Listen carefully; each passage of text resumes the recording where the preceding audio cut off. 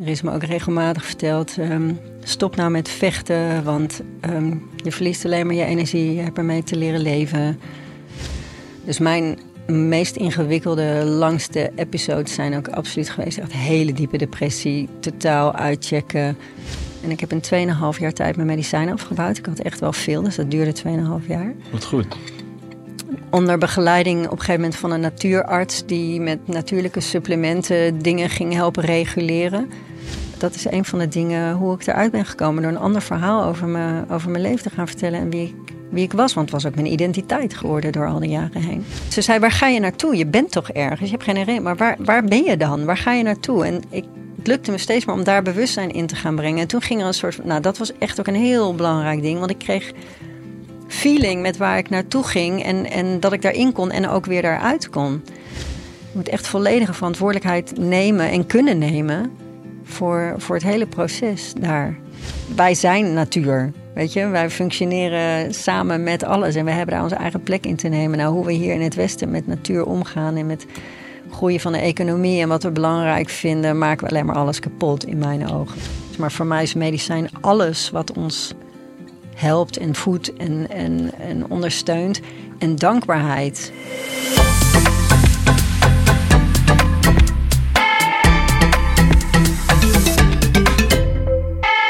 Dag mooie mensen, welkom bij een nieuwe aflevering van de Trueman Show.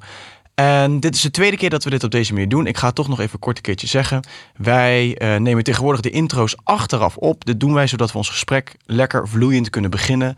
Omdat we vaak merken dat de voorgesprekken zo interessant zijn dat we eigenlijk gelijk willen beginnen met opnemen en de intro niet meer tussendoor willen doen. Dus dat doen we vandaag ook weer. Nog even voordat ik mijn gast ga introduceren met wie we dit keer een podcast hebben opgenomen. Jullie doen mij groot plezier door je te abonneren op het kanaal waar jij deze podcast zit te kijken. Of het nou Spotify, YouTube of ergens anders is. Dat zou erg fijn zijn, want daarmee vergroten wij ons bereik. En ook de podcast liken werkt natuurlijk altijd. Even een reactie wat je ervan vond achterlaten. En als je hem tof vond, uiteraard even de podcast delen met jullie vrienden of op jullie socials. En doen jullie ons natuurlijk ook een groot plezier mee. Op www.detruemanshow.com kunnen jullie financiële bijdrage doen. En daarmee helpen jullie gewoon het team en alles en iedereen hier dit allemaal bouwen en neerzetten. Waarvoor dank. Dan nu over op de introductie van mijn gast. Ik heb vandaag een podcast opgenomen met Yama Voorhorst. En Yama is de auteur van het boek Van Stoornis naar Gave. En we hebben een ontzettend mooi, integer, open gesprek gevoerd over de persoonlijkheidsstoornis van Yama. Zij is namelijk gediagnosticeerd met een bipolaire stoornis. En eigenlijk haar reis, hoe zij van die stoornis zichzelf geheeld heeft, in de jungle terechtgekomen is, in aanraking is gekomen met plantmedicijnen en wat zij nu eigenlijk in het dagelijks leven doet. En uiteraard ook het schrijven van haar boek. Volgens mij was dat het wel. Dus ik wens jullie gewoon heel veel plezier met het kijken van deze podcast. De kijkersvragen die van tevoren zijn ingestuurd waren er weer een hele hoop. En ook heel tof. Die zijn helemaal aan het einde van het gesprek te luisteren op That's Spirit. En uiteraard als je mij wilt steunen of de Trueman Show wilt steunen, is het ook super tof als jullie abonneren op That's Spirit. Voor nu, dank jullie wel en heel veel kijk- en luisterplezier. Yama! Ja. Dank je wel dat je bent afgereisd naar Rotterdam. Afgereisd, ik weet het echt niet. Waar kom je eigenlijk vandaan? Uit Bilthoven bij Utrecht. Oh ja. Woon ik lekker in het bos. Je woont in het bos? Ja. Ja, dat kan ik ook niet anders, hè? Zou je nog in de stad kunnen wonen, denk je? Nou, ik ben wegens omstandigheden uit mijn huis in de stad gegaan. Want daar had ik enorme overstroming en lekkage gehad. Dus ik ben echt uitgespoeld. En toen ben ik even tijdelijk in dat chaletje gekomen waar ik nu zit. En ik dacht, ik ga niet meer terug. Dus ik ben heel hard op zoek naar een huis wat meer zo is als waar ik nu woon. Oh ja, dus toch wel echt terug in het huis. Ja, ik zeg het nu allemaal zo, omdat ik natuurlijk weet dat jij je vet vaak in de jungle begeeft en zo. Ja. Dus ik kan me ook ergens voorstellen dat je dan denkt... Nee, urban jungle is minder mijn ding. Minder jouw ding, inderdaad. Ja. Dus ik kan me voorstellen dat je dan in Nederland ook kiest voor iets als een bosachtige omgeving. Ja. Maar dan is het toch nog, vind je het toch wel fijn om nog ergens een beetje in het stadse te wonen, of niet? Nee, niet per se het stadse. Ik wil een plek waar ik kan wonen en werken. En nu woon ik heel, heel klein. Oh ja, ik snap hem. Hey, ik dacht misschien is het wel even interessant om te vertellen of door te nemen hoe wij bij jou terecht zijn gekomen eigenlijk. Ja. Het is toch wel leuk hoe dat bij de Trueman Show gaat, want vaak tippen mensen ons aan bepaalde gasten. En jij bent ook getipt en dat ben jij eigenlijk toen wij een documentaire online hebben gezet op ons videoplatform van That Spirit. Bipolarized heet die documentaire. Dus het gaat over een man die gediagnosticeerd is met een label bipolaire stoornis. En daaronder ben jij getipt, want jij hebt eigenlijk een soortgelijk verhaal meegemaakt als de man in de documentaire. En ik dacht, misschien is het wel een goed idee, ik weet niet of jij dat ook vindt, om gewoon heel kort even naar die trailer te kijken van die documentaire. Ik heb hem ook niet gezien. Je hebt het ook nog niet gezien? Benieuwd. Cool. Ja. Dan kijken we daar gewoon eventjes naar, dan hebben mensen een beetje een beeld en dan gaan we gewoon daarna los op jouw verhaal. En misschien herken je al gelijk wat dingen in die trailer voorbij komen. Ja.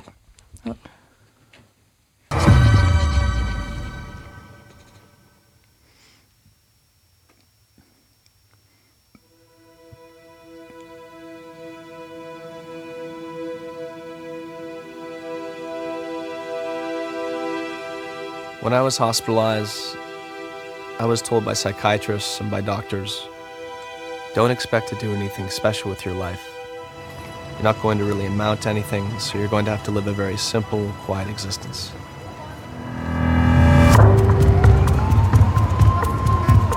His voice was sped up. I know you don't know me, I don't know you. He wasn't sleeping. He thought he could fly off the Empire State Building and land safely. I wouldn't do that. Fly.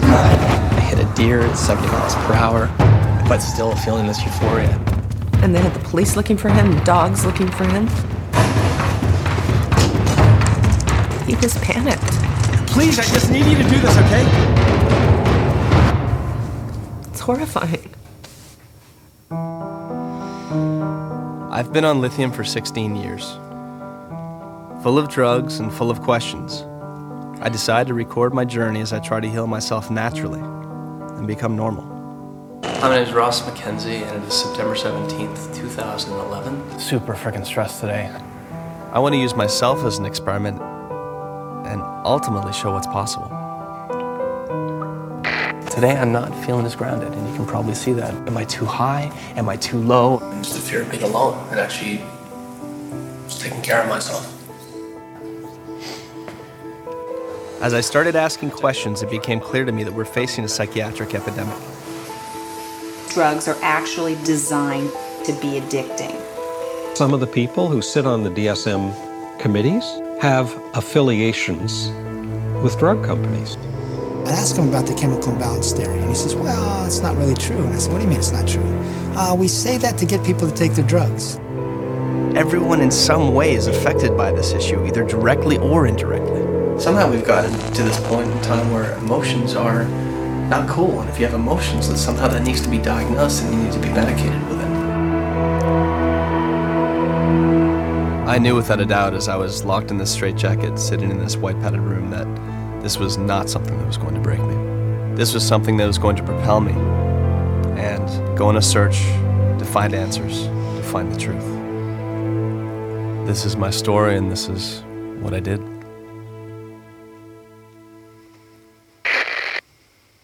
Dank je, Roelof. Top. Hoe is dat voor jou om dat zo te zien? Ja, impressive. Ja? Ja. Ja, en tegelijkertijd heb ik natuurlijk inderdaad een vergelijkbaar verhaal. Wat ook indrukwekkend is. Soms als ik daaraan terugdenk aan die tijd, dan is het gewoon echt een ander leven. Kan ik het me bijna niet meer voorstellen. Maar ik ben ook totaal opgegeven geweest. Mijn ouders is verteld, die komt... Het is de vraag of die nog terugkomt hieruit. Er is me ook regelmatig verteld... stop nou met vechten, want je verliest alleen maar je energie. Je hebt ermee te leren leven. Alles wat ik opbouwde stortte elke keer weer in elkaar... omdat er weer een episode kwam. Terwijl tussendoor was ik super productief en heel succesvol eigenlijk ook in wat ik deed. Maar het stortte altijd weer in. Dus ik raakte zelf de moed op een gegeven moment ook kwijt. Totdat het zo slecht ging dat ik geen andere keus meer had dan... iets anders proberen. En wonder boven wonder heb ik een weg naar buiten gevonden. Daaruit en de boel getransformeerd. En daar gaat mijn boek inderdaad ook over. Omdat ik echt denk dat iedereen dat kan. Maar het is niet makkelijk. Nee. Dus er is veel herkenbaarheid ook voor jou. Als je zo... Ja, je doet maar een heel kort deel van zijn verhaal. Ja. Maar hoe dat dan gaat. Nou ja, mijn verhaal is heel anders. Hij heeft, denk ik, op basis van deze beelden bipolair 1. Okay. Ik ben gediagnosticeerd bipolair 2. Het is beide extreme stemmingswisselingen, maar bipolair 1 neigt meer naar de psychotische kant en bipolair 2 meer naar de depressieve kant. Dus mijn meest ingewikkelde, langste episodes zijn ook absoluut geweest. Echt hele diepe depressie, totaal uitchecken, dissociëren, niet spreken, heel lang. Echt helemaal in een cocon waar ik niet meer uit kan. Maar ik ken absoluut ook de andere kant.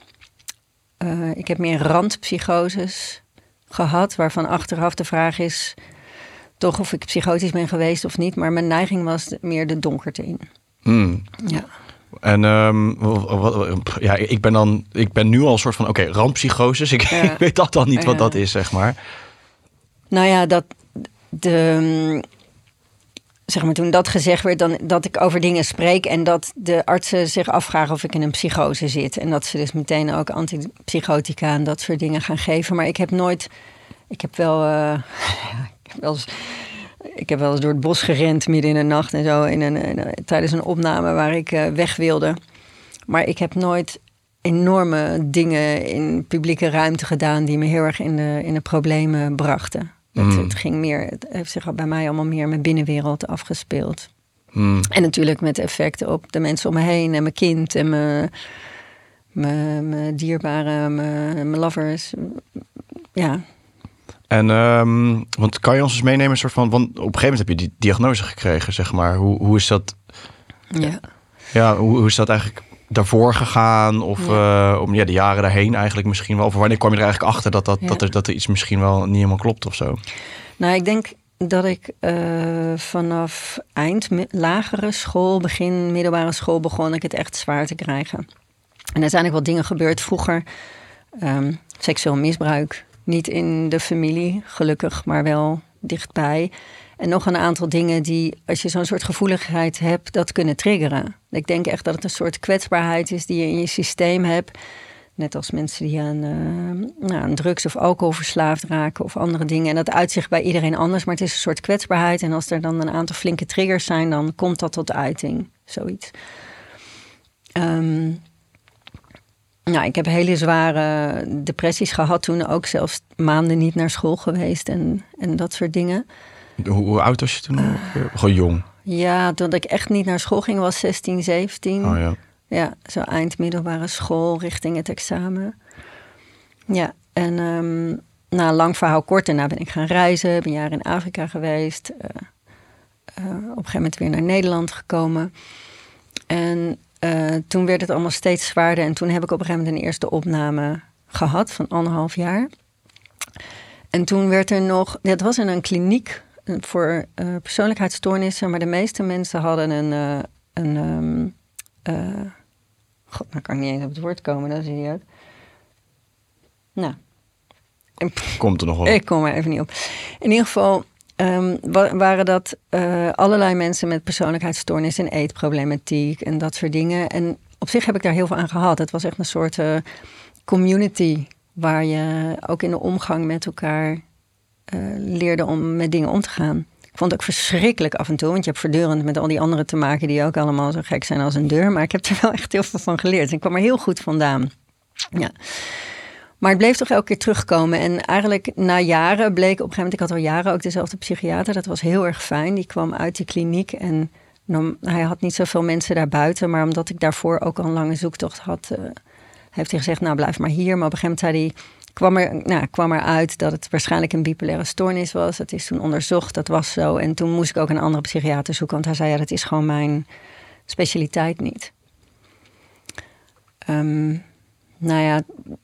Dit is jaren later weer met heel veel zoeken. En ik moet zeggen dat toen dat eruit kwam, die bipolaire stoornis... was het in eerste instantie echt een opluchting.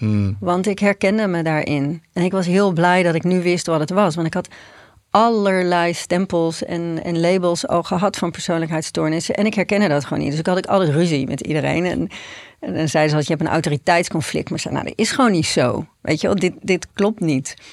En dan, ik heb zelfs een therapeut gehad die op een gegeven moment boos werd en zei, wie heeft er nou voor gestudeerd? Nou, toen dacht ik, dan zijn we nu echt uitgepraat. Maar het was eigenlijk een opluchting. En toen ben ik ook in het Centrum voor Bipolaire Stoornissen gekomen. Met mensen die daar echt heel veel van af wisten. En in eerste instantie voelde ik me heel erg begrepen daar. Want wat zij uitlegde over hoe het in elkaar zat, dat herkende ik. Maar vervolgens waren de hulp die ze aanboden sloot helemaal niet aan. Dus ik ben er jaren geweest en ik zakte eigenlijk alleen maar steeds verder. Tot ik op een gegeven moment... Nou goed, ik heb nog eens een keer een opname gehad. Ik weet niet meer of ik nou daarvoor of daarna bij hun kwam. Daarna. Die tweede opname, die is heel erg lang geweest. En toen was ik echt zo uitgecheckt dat ik gewoon echt bijna niet meer praatte. Ook in een soort meubilair werd daar. Er zijn allemaal mensen in de tijd dat ik daar zat meerdere keren opgenomen geweest. En die gingen weer naar huis. En ik zat er, weet ik hoeveel later, nog steeds. Weet je, ik kon helemaal geen contact meer maken. Ook moeite om contact te maken met mijn eigen kind, zelfs als die op bezoek kwam. En daarna ben ik toen in dat Centrum voor Bipolaire Stoornissen gekomen. Ik denk dat het daarna ook pas bekend is geraakt dat het was. Maar ja, op een gegeven moment liep ik daar ook vast. En ik heb zo ontzettend veel medicatie gehad door de jaren heen, maar het sloeg ook nooit goed aan. Dus ik heb heel veel bijwerkingen en zo gehad. En op een gegeven moment had ik echt handen vol. Als ik naar huis ging vanuit die laatste opname en ik ging naar huis in het weekend. In het begin kon dat niet, maar op een gegeven moment kon dat weer. Dan had ik een hele plastic tas vol voor 2 dagen. Het was echt bizar. En toen ik daar vandaan kwam, heb ik een paar hele zware jaren gehad en kwam ik niet meer echt terug. Terwijl eerder ervaarde ik het altijd zo, als ik een episode had, dat ik daarna mijn leven weer oppakte. Dan was het weer over en dan ging ik weer verder waar ik gebleven was op de een of andere manier. Maar na die laatste lange opname lukte dat niet. En ben ik jaren echt een soort plantje in mijn huis geweest. En mijn zoon heeft bij mijn ouders gewoond. En dat is heel pittig geweest. En toen van daaruit, nadat ik nog niet helemaal teruggekomen was, kreeg ik weer een episode waardoor ik wegzakte. En ik heb toen een tijd in huis met de gordijnen dicht heel erg op mezelf geleefd. En op een gegeven moment kon dat niet meer. Kon ik echt niet meer voor mezelf zorgen. En ook niet met de hulp van de mensen om me heen. En ik wilde per se niet meer opgenomen worden. En ik wilde ook geen medicijnen meer erbij. Dus ik werd een soort van onbehandelbaar verklaard. Of tenminste, mevrouw wil niet meewerken, werd er gezegd. Of wil niet geholpen worden. Nou, het is absoluut niet zo. Maar ik wilde geen opname meer. En ook niet nog meer medicijnen dan ik al slikte. Uiteindelijk ben ik met hulp van vrienden en mensen om me heen, die hebben een plek gezocht waar ik veilig kon zijn. Waar er enigszins voor me gezorgd werd. En dat werd een van de transformatiecentrum in Frankrijk. Waar ze me naartoe gebracht hebben. Waar ik niks hoefde, maar waar ik wel mee kon eten en kon zijn. Nou, dat is een heel interessant verhaal. Wat dus onder andere in mijn boek staat. Maar in een maand tijd heb ik alles omgedraaid. Kwam ik met de trein terug. Ben ik mijn medicijnen gaan afbouwen. En nooit meer daarin terug geweest. Ik heb echt een soort van moment van awakening gehad. Ik kan het niet anders noemen in meditatie. Waar ik gewoon totaal een soort download kreeg van een stappenplan van dit heb je te doen en dan kan je daaruit. En ik ben dat gaan doen. En ik heb in 2,5 jaar tijd mijn medicijnen afgebouwd. Ik had echt wel veel, dus dat duurde 2,5 jaar. Wat goed. Onder begeleiding op een gegeven moment van een natuurarts die met natuurlijke supplementen dingen ging helpen reguleren. En uiteindelijk met medewerking van mijn psychiater die helemaal tegen was. Maar ik zei, ik ga het toch doen, met of zonder jouw hulp. En ik wil heel graag je begeleiding, want ik weet dat het gevaarlijk is. Ik moest om de 2 weken bloed prikken voor mijn bloedwaarde, om te zorgen dat die medicatie goed afgesteld was. Uiteindelijk heeft hij daarin meegewerkt. Hij kon het echt niet geloven. Hij zei achteraf iets van, het is alsof iemand bij een ik weet niet hoe dat heet, iemand die met beenproblemen, podotherapeut of ik zeg, misschien zeg ik iets stom, maar in ieder geval iets met voet en waarvan je kan zien van, die gaat gewoon niet meer kunnen lopen, maar die wil het nog niet accepteren en die dan een beetje afdwingt van help me nou en dat je denkt, oké. Weet je, moet al maar, maar. Ik doe mijn best, maar het kan gewoon niet. En die zegt op een gegeven moment, ik heb ook jouw hulp niet meer nodig. En die komt een jaar later of 1,5 jaar later lopend binnen en zegt, tada. Weet je, zo was het voor hem. En als ik dan een gesprek met hem probeerde over, hoe ik het beleefd heb en hoe mensen daar eventueel ook uit kunnen komen. Daar stond hij helemaal niet voor open. Hij had zoiets van, dit is een uniek geval. En in jouw geval is dat blijkbaar gelukt. Maar hij wilde er allemaal helemaal niks van weten. Hij wilde echt helemaal niks van weten. Zegt ook genoeg natuurlijk. Ja. Hey, voordat we naar het proces, het helingsproces en zo toe gaan. Want kan je nog even kort uitleggen wat dan een bipolaire stoornis inhoudt? Ja, eigenlijk is je hebt dan zelf blijkbaar twee dingen dus. Ja. Ja, nou, het is eigenlijk gewoon een extreme vorm van stemmingswisseling. En iedereen kent natuurlijk stemmingswisseling. Maar als ze bepaalde extreme uitingsvormen hebben, dan op een gegeven moment wordt het zo genoemd. In die hele DSM-4, of misschien heb je inmiddels 5 of weet ik hoe ver we zitten, wordt het allemaal beschreven. Weet je, dat zijn allemaal. Soms gaan mensen zelf diagnoses stellen, maar dat wordt wel heel precies volgens allerlei dingen vastgesteld. Maar het gaat over extreme stemmingswisselingen. En dan onderscheiden ze dus inderdaad 1 en 2. En 1 is dan met vooral de psychoses en hele extreme psychoses. En bij 2 wordt het meer de manisch genoemd. Dus dat is op randje psychotisch, hypomaan en manisch. Dat is gewoon heel erg doorgeslagen, heel ongeremd, heel extreem. Maar niet zo destructief als psychoses kunnen zijn.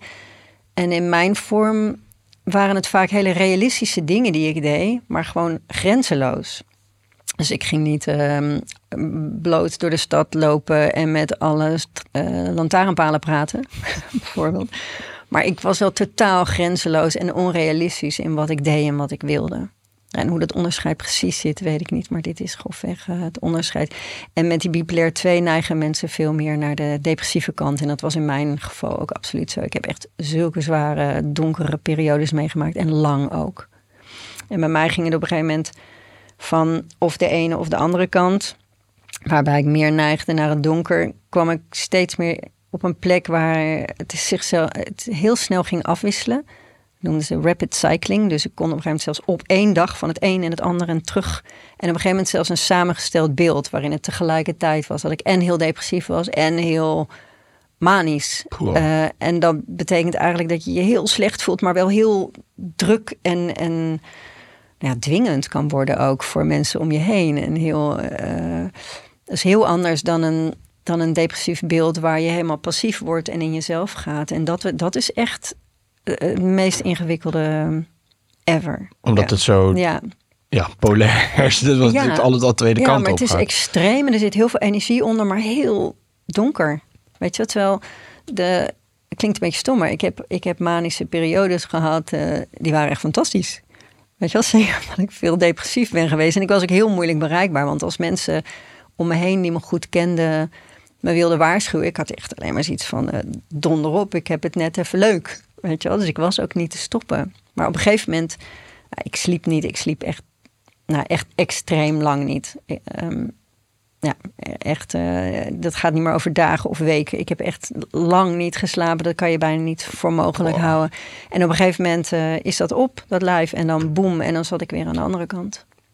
En dat zijn ook momenten dat je wordt opgenomen of zo, of niet? Of dat je laat opnemen, of zeg maar na zo'n ineenstorting, zeg maar. Ja, met name als ik echt niet meer voor mezelf kon zorgen. En niet voor mijn kind kon zorgen. Of nergens meer op reageerde. Ja. En denk jij nu dat je met alle wetenschap van nu, misschien spoel ik nu te veel vooruit hoor, maar hoe kijk jij nu eigenlijk naar dit soort diagnoses? Want je hebt je natuurlijk wel, je zei net dat je het wel als een opluchting hebt ervaren, zeg maar. Dat kan ik me ook echt heel goed voorstellen. Als je voelt van, ik kan niet meer in het systeem meedraaien op een bepaalde manier. En ik weet echt niet wat het is. En jullie vertellen mij dat het dit is. Maar dat is het in ieder geval niet. En dan hoor je iets waar je dus binnen past eigenlijk. Kan ik echt voor dat opluchtende gevoel kan ik begrijpen, zeg maar.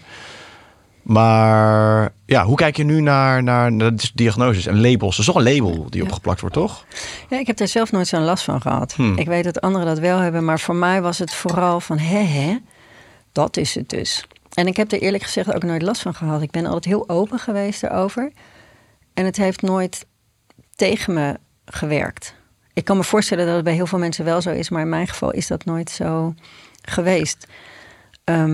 Maar ik ben ook altijd blijven zoeken wat ik er zelf mee kon. Ik denk op het moment dat je een label krijgt en alle consequenties die daaraan hangen en je wordt daar super door beperkt, dan heb je er misschien last van. Maar ik heb zelf geen ervaring met als ik erover vertelde dat er Ja, ik heb eigenlijk vooral de ervaring dat als ik erover vertelde, dat ik juist wel contact erover kreeg. Maar goed, ik vertelde natuurlijk op het moment altijd als ik me goed voelde. Want en ik ben altijd heel open geweest, maar het duurde lang voordat ik open was op het moment zelf. Ik was heel goed in dat verbergen en me verstoppen en in mijn huis blijven zitten. Maar dat is wel waar de grote transformatie is gebeurd toen dat op een gegeven moment niet meer kon. En ik dus, terwijl ik me heel slecht voelde, in contact moest, omdat het een onhoudbare situatie was. En er toen iets gebeurde waar ik merkte dat ik op de rand was van dissociëren. Dus dat is echt totaal uitchecken en alle contact en verbinding met alles verliezen. En op dat moment kon dat niet om een bepaalde reden. En dat is een hele belangrijke switch geweest. Dat ik ontdekte van, ik kan hier iets in doen. Het overkomt me niet, ik kan hier iets in doen. Dus echt in het moment zelf er eigenlijk over delen, ermee zijn. Ja, precies. Ja. Ja, dan kan ik me voorstellen dat dat helpt. Maar het was in mijn geval omdat ik met jeugdzorg te maken kreeg. En die kwamen aan huis. Die had ik overigens zelf gebeld, omdat ik op zoek was naar een oplossing voor mijn zoon op de lagere school. Ik had heel weinig geld en de zomervakantie kwam eraan en ik hoopte dat ik iets kon regelen. Ik had gehoord dat er kinderkampen waren voor ouders met psychiatrische problemen of dat soort dingen.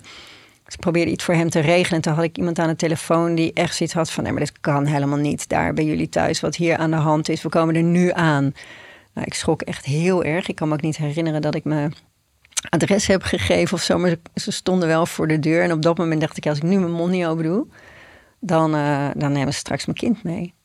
En ik heb wat dat betreft echt super goede ervaringen met jeugdzorg. In tegenstelling tot heel veel mensen. Want jeugdzorg gaan hele slechte verhalen over. Maar het enige wat ik ben tegengekomen is mensen die zich echt zorgen maken over het kind. Het beste willen voor het kind, maar ook voor mij. En omdat ik alle medewerking verleende, hoefde er niks tegen mijn wil in. En ze zeiden, het is gewoon een feit dat je nu niet voor je kind kan zorgen. En eigenlijk was ik het daarmee eens. Dus ik was heel blij met de hulp die er van hun kwam. En het was heel erg in afstemming met elkaar. Dus ik heb daar heel veel aan gehad. Ja, dat is dus blijkbaar ook maar weer niet zwart-wit, zeg maar. De een zal er een goede ervaring en de ander minder goede ervaring mee hebben. Ja, zeker. Maar denk je ook niet dat, want dit is natuurlijk, kijk, jij hebt dan aan het label wat gehad uiteindelijk, doordat je erin kon vinden en dat je jezelf erdoor kon uitspreken zelfs ook. Maar ik denk dat ook, wat het ook veel doet vaak, denk ik, is een label toch, je gaat het leven opgeven. Snap je wat ik bedoel? Is dat zeker. Je wordt straks slachtoffer van je eigen label of zo, weet je, waardoor je ook niet meer vooruit komt. Dat ken ik ook. Dat je een soort van denkt, oké, het zit zo. En dat je dat dus, dat dus ook je leven wordt. En ik denk dat wat heel belangrijk daarin was, en zo begint mijn boek ook, is dat we hebben allemaal een verhaal over ons leven. En een uitleg hoe de dingen gekomen zijn zoals ze zijn. En mijn verhaal was dat ik met bepaalde dingen niet verder kwam. Omdat altijd als het goed ging, dan kwam er weer zo'n episode en dan stortte de boel weer in. Door die bipolaire stoornis. En daar had ik nou eenmaal, dat was iets wat ik had. Dus dat bleef zo doorgaan. En ik realiseerde me op een gegeven moment, maar dit verhaal klopt. En zolang ik dit verhaal blijf vertellen, blijft dit de situatie. Dus ik moet een ander verhaal gaan vertellen. En dat is een van de dingen hoe ik eruit ben gekomen. Door een ander verhaal over mijn leven te gaan vertellen. En wie ik was. Want het was ook mijn identiteit geworden door al die jaren heen. Snap ik, kan ik me heel goed voorstellen. Ja. Dus dat toch een soort van de macht dan weer terugpakken eigenlijk. Ja, echt weer de kapitein op je eigen schip worden. Ja. Dat is een goede uitdrukking ervoor inderdaad, ja. En denk je nu dat, want dit is vaak hoe ik nu naar die labels kijk. En zo'n DSM en zo. Kijk, ik vind het ook een beetje akelig word ik ervan als de westerse wetenschap en geneeswijze en zo, dat als die zich ermee gaan bemoeien, want dan denk ik vaak, oké, geld, weet je wel. Zeker. Nou, je zei net al even, je hebt dan heel veel verschillende medicatie gezeten. Nou, daar verdienen ze natuurlijk heel goed aan. Dat ik krijg vaak het idee dat die labels, maar het is natuurlijk niet zwart-wit, hè, maar dat die labels ook wel heel erg gemaakt worden, zodat er dan vervolgens weer iets aan gekoppeld kan worden, wat, weet je wel, iets van een medicijn of iets, een pil of wat ze dan medicijnen noemen, om je dan beter te maken, en dat daarvoor die labeltjes heel handig zijn ergens. En vaak heb ik een beetje het idee, en misschien klopt het helemaal niet hoor, maar dat uiteindelijk gewoon, wat zijn persoonlijkheidsstoornissen nou? Is dat niet eigenlijk gewoon een soort, eigenlijk bij iedereen het overlevingsmechanisme van het trauma wat je vroeger hebt opgedaan. En komt dat gewoon bepaalde trauma's of bepaalde dingen heel erg, of bepaalde overlevingsstrategieën heel erg overeen. En hebben wij daar weer labeltjes van gemaakt. En dan zeggen we ook zo bipolair, zo weet ik het, welke allemaal persoonlijkheidsstoornissen nog meer hebt. Snap je wat ik bedoel? Ja, nou ik denk dat het van alles wat is. Ik bedoel, die hele farmaceutische industrie en de hele medicine madness is natuurlijk absoluut aan de hand. En het hele verdienmodel wat erachter zit. Ik denk dat er ook veel mensen in de zorg zitten die echt wel het beste met mensen voor hebben. De psychiater bij het Centrum voor Bipolaire Stoornissen die mij begeleidde, die was absoluut overtuigd dat in dit geval, ja, van de 10 hulpmiddelen die je kan hebben is 1 tot en met 9 medicatie. En misschien helpt het als je nog iets anders doet, maar voor hem was het eigenlijk helemaal niet belangrijk, want hij zei het is gewoon een tekort of een teveel aan bepaalde stofjes in je lijf. En ik denk dat het voor een deel ook zo is. Bij mezelf, als ik kijk, ik heb gewoon nog steeds mijn lichaam maakt bepaalde stofjes niet zo makkelijk aan. En ik merk nog steeds dat die aanleg in me zit. Weet je, ik merk nog steeds bij bepaalde triggers of bepaalde tijden van het jaar die trek naar beneden. Of het zo van oké, als ik nu niet zou doen wat ik deed, dan zou ik zomaar weer kunnen doorschieten. Dus het is ook iets heel fysieks. In mijn geval heeft het zich ook altijd heel fysiek geuit. Ik was niet depressief van allemaal depressieve gedachten. Zoals in de volksmond wordt er heel makkelijk depressie. Of ik ben depressief. Maar als ziektebeeld heeft dat andere eigenschappen. En die herken ik wel in mijn lijf. Dus in die zin denk ik. Wat zijn dat dan voor een eigenschap? Want inderdaad, ik zou ook zeggen, depressie is dan ook wat ik dan erbij zou denken is inderdaad negatieve gedachten en je gewoon kut voelen, zeg maar. Ja. Nou ja, het zit op allerlei lagen van fysiek en mentaal en hoe je in beweging komt of jezelf stopt. Ik bedoel, bij mij stopte echt alles letterlijk in mijn lijf. Dus tot en met mijn darmen die bijna niet werkten. Alles kwam gewoon in zo'n enorme vertraging, bijvoorbeeld. Maar het kan ook heel hyper zijn en juist maar willen bewegen en niet stilzitten en al die onrust. En dat zijn hele fysieke eigenschappen. En ook bijvoorbeeld heel snel en veel denken of juist helemaal blanco zijn. En dit in het extreem. En dan zijn er nog een aantal dingen. Eigenlijk, het is grappig om er nu over te spreken, omdat het voor mij zo lang geleden is allemaal. We hadden het net over mijn boek, maar ik ben met zulke andere dingen bezig dat ik er niet meer helemaal in zit. Maar ik denk zeker dat die labels voor een deel misbruikt worden. En voor een deel zijn het ook pogingen om mensen te helpen. En ik hou er zelf niet zo van om de hele tijd in die achterdocht te zitten over wat er allemaal gaande is. Ik ben me er heel erg van bewust, maar ik probeer me er ook ver van te houden. En gewoon in het moment te kijken wat goed is voor mij of voor de mensen met wie ik ben. Ik denk dat sowieso, daarom is het mooi dat je het zegt hoor. Ik denk dat de intenties van 99% van de mensen die hieraan meewerken, dat die 100% zuiver zijn. Dat denk ik ook. De vraag alleen is dat, nou ja, en jij bewijst met jouw verhaal denk ik al het tegendeel. Is de manier hoe het nu gedaan wordt door de westerse geneeswijze, zeg maar, hoe er mee om wordt gegaan met dan de labels en zo, is dat de manier die daadwerkelijk wel mensen vooruit helpen en beter maken? Nou ja, we hadden het net al even over het woord medicijn. Dat is bij ons voorbehouden aan farmaceutische drugs. En mag officieel niet gebruikt worden. Daar kun je voor aangeklaagd worden als het gaat over planten. Je mag tegenwoordig ook op allerlei plantenmiddelen niet meer zeggen waar het goed voor is. Hè? Je mag alleen de naam mag erop staan en dan kan je ergens anders opzoeken waar het goed voor is. Maar je mag niet suggereren dat het ergens goed voor is. Ja. Dat het helpt. Weet je wel? En het gaat heel ver. Ik bedoel, drink je kamillethee, het heeft een kalmerende werking.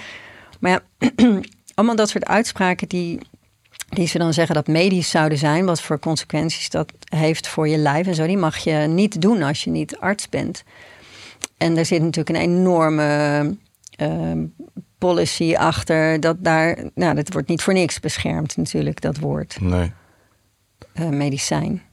En ik denk dat er heel veel dingen medicijn zijn die daar niet onder vallen officieel. En dat de meeste medicijnen helemaal geen medicijn zijn.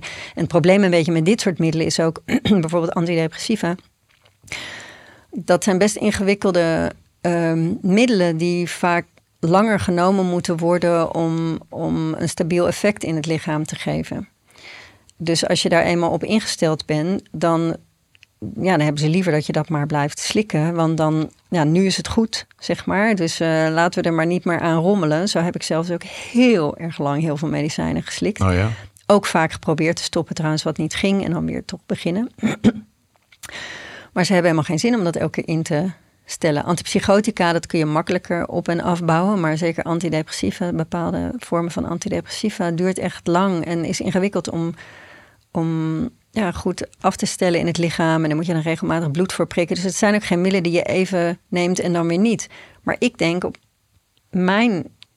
hoe ik er naar kijk, is dat ik denk, als je op een gegeven moment wel weer stabiel raakt en andere tools ook hebt, dan is toch het moment om het weer te gaan afbouwen. Want anders blijft dat maar ophopen in het lichaam. Nou, bij mij heeft dat echt extreme consequenties gehad. Maar er zijn misschien ook mensen die dat niet lukt. Denk je wel dat het bijvoorbeeld goed zou kunnen zijn voor acute oplossing, zoiets als antidepressiva, zodat je, als je bijvoorbeeld heel diep zit, dat het je heel even weer stabiel kan helpen en dat je daarna de tijd krijgt om op zoek te gaan naar natuurlijke dingen of andere manieren om ermee om te gaan? Dat denk ik wel. Ja? Ja, dat denk ik wel. Zeker ook als je naar de psychotische kant of de angststoornissen en dat soort dingen. Ik heb zelf ook een echt hele ernstige angststoornis gehad. Dan helpt dat om uit een bepaalde mindset of ding te komen. En die antidepressiva ook. Ik denk heel eerlijk dat als ik op bepaalde momenten geen medicijnen had gehad, dan was ik hier misschien niet meer geweest. Maar om ze te blijven gebruiken is een ander verhaal. En dat is wel een beetje de tendens. Er zijn mensen die op een gegeven moment medicijnen voorgeschreven krijgen en ik blijven ze voorgeschreven kregen van een huisarts zonder dat er ergens ooit een vraag over gesteld wordt. Nou, dat vind ik best wel zorgelijk. Ja, zeker. Want jij gaf ook aan dat jij veel verschillende medicijnen hebt gebruikt, toch? Ja. En daar kreeg je ook last van op een gegeven moment, toch? Ja, zeker. Ja, ik had op een gegeven moment alles door elkaar. Ik zei al dat samengestelde beeld, maar ik kreeg, als ik enorme depressies had, dan kreeg ik antidepressiva. Maar dan werd ik een soort van, alles werd naar boven gelift. Dus dan schoot ik door naar de psychotische kant. En dan kreeg ik antipsychotica. En dan werd ik een soort van in elkaar gedrukt voor mijn gevoel. En ik had stemmingregulerende medicijnen die dan weer op de een of andere manier op die balans werken. Maar ik had ook medicijnen die om te slapen, spierontspaners, tegen angsten. Bepaalde medicijnen zijn eigenlijk helemaal niet voor dit soort dingen. Dus ik had bijvoorbeeld medicijnen die waren eigenlijk anti-epilepsiemiddelen of tegen hoge bloeddruk. Maar dat had ik helemaal niet. Dus dan moest ik weer iets anders slikken om dat te balanceren. Want ik heb eigenlijk al een hele lage bloeddruk. En eigenlijk was het een beetje zo dat elke keer als ik een nieuw symptoom erbij kreeg, kreeg ik daar nog een middel van. Nou, ik had handen vol op een gegeven moment. Het is echt bizar wat ik naar binnen werkte. En op een gegeven moment stopte mijn lichaam gewoon met functioneren. Dat werkte gewoon niet meer. En ik heb toen toen ben ik bij die natuurarts gekomen. Die heeft een ontlastingsonderzoek gedaan met de gifstoffen in mijn lijf en de bacteriën en zo die gezonde darmflora wel hebben. Nou, daar kwamen zulke extreme waarden uit dat die laborant blijkbaar gezegd had, ik snap niet dat dit uit een levend lichaam is gekomen, want dit kan helemaal niet. Heftig. Ja. Daar kan ik me ook natuurlijk alles wat bij voorstellen. Dat je organen gewoon op een gegeven moment zeggen van we trekken het niet meer. Ja. Toch? Het is te veel. Ja, heftig joh. Hey, en toen, want ik vind het toch wel interessant want je bent op een gegeven moment ben je dus naar Frankrijk gegaan. Ja. En daar is dus voor jou eigenlijk je eerste echte richting transformatie gegaan, toch? Of niet? Ja, ik kwam daar op een soort boerderij waar een Nederlands stel een transformatiecentrum had. En het was een hele rare periode voor hun ook, omdat er veel gaande was in hun leven. Dus het is een hele gekke tijd geweest. En ze mediteerden daar elke ochtend. En ik mediteerde al jaren niet meer. Ik heb vroeger veel gemediteerd, maar op een gegeven moment was ik zo snel de weg kwijt. Dat bij wijze van spreken, als ik met mijn ogen dicht ging zitten en mezelf naar binnen bracht, dan ging ik al dissociëren. Dan raakte ik helemaal tijd en plaats kwijt. En dus ik kreeg heel veel angst op mediteren, omdat ik mezelf dan op een gegeven moment ergens terugvond. En helemaal niet meer kon herinneren wat er tussenin gebeurd was, dat soort dingen. Maar zij mediteerde daar elke ochtend. En toen ben ik toch weer mee gaan mediteren. Maar echt stapje voor stapje. In het begin gingen zij met geleide meditatie tegen me praten. Dan kon ik erbij blijven of me aanraken af en toe. Zodat ik goed in mijn lijf aanwezig bleef. Maar heel snel had ik het zelf weer op de rit om dat zelf te doen. En toen moesten zij naar Nederland terug voor iemand die overleden was, dichtbij. En ze zeiden, je kan meegaan en dan kan je met ons weer mee terug. Maar ik wilde per se niet terug naar Nederland. Dus ze hebben me uiteindelijk naar een hotelletje in de buurt gebracht. Waar ze me weer op zouden halen aan het einde van de week. Nou, daar heb ik toen heel erg op mezelf gezeten. Omdat ik amper naar buiten durfde. Totdat een vriend van mij uit Nederland kwam. En toen ben ik een beetje buiten en op plekken geweest. Maar dat was helemaal tijd. En toen haalden ze me op na een week. En toen moesten ze eigenlijk meteen weer weg. En toen ben ik daar gebleven. En ik ben blijven mediteren. Gewoon op dat centrum. Er kwam iemand anders die kwam koken.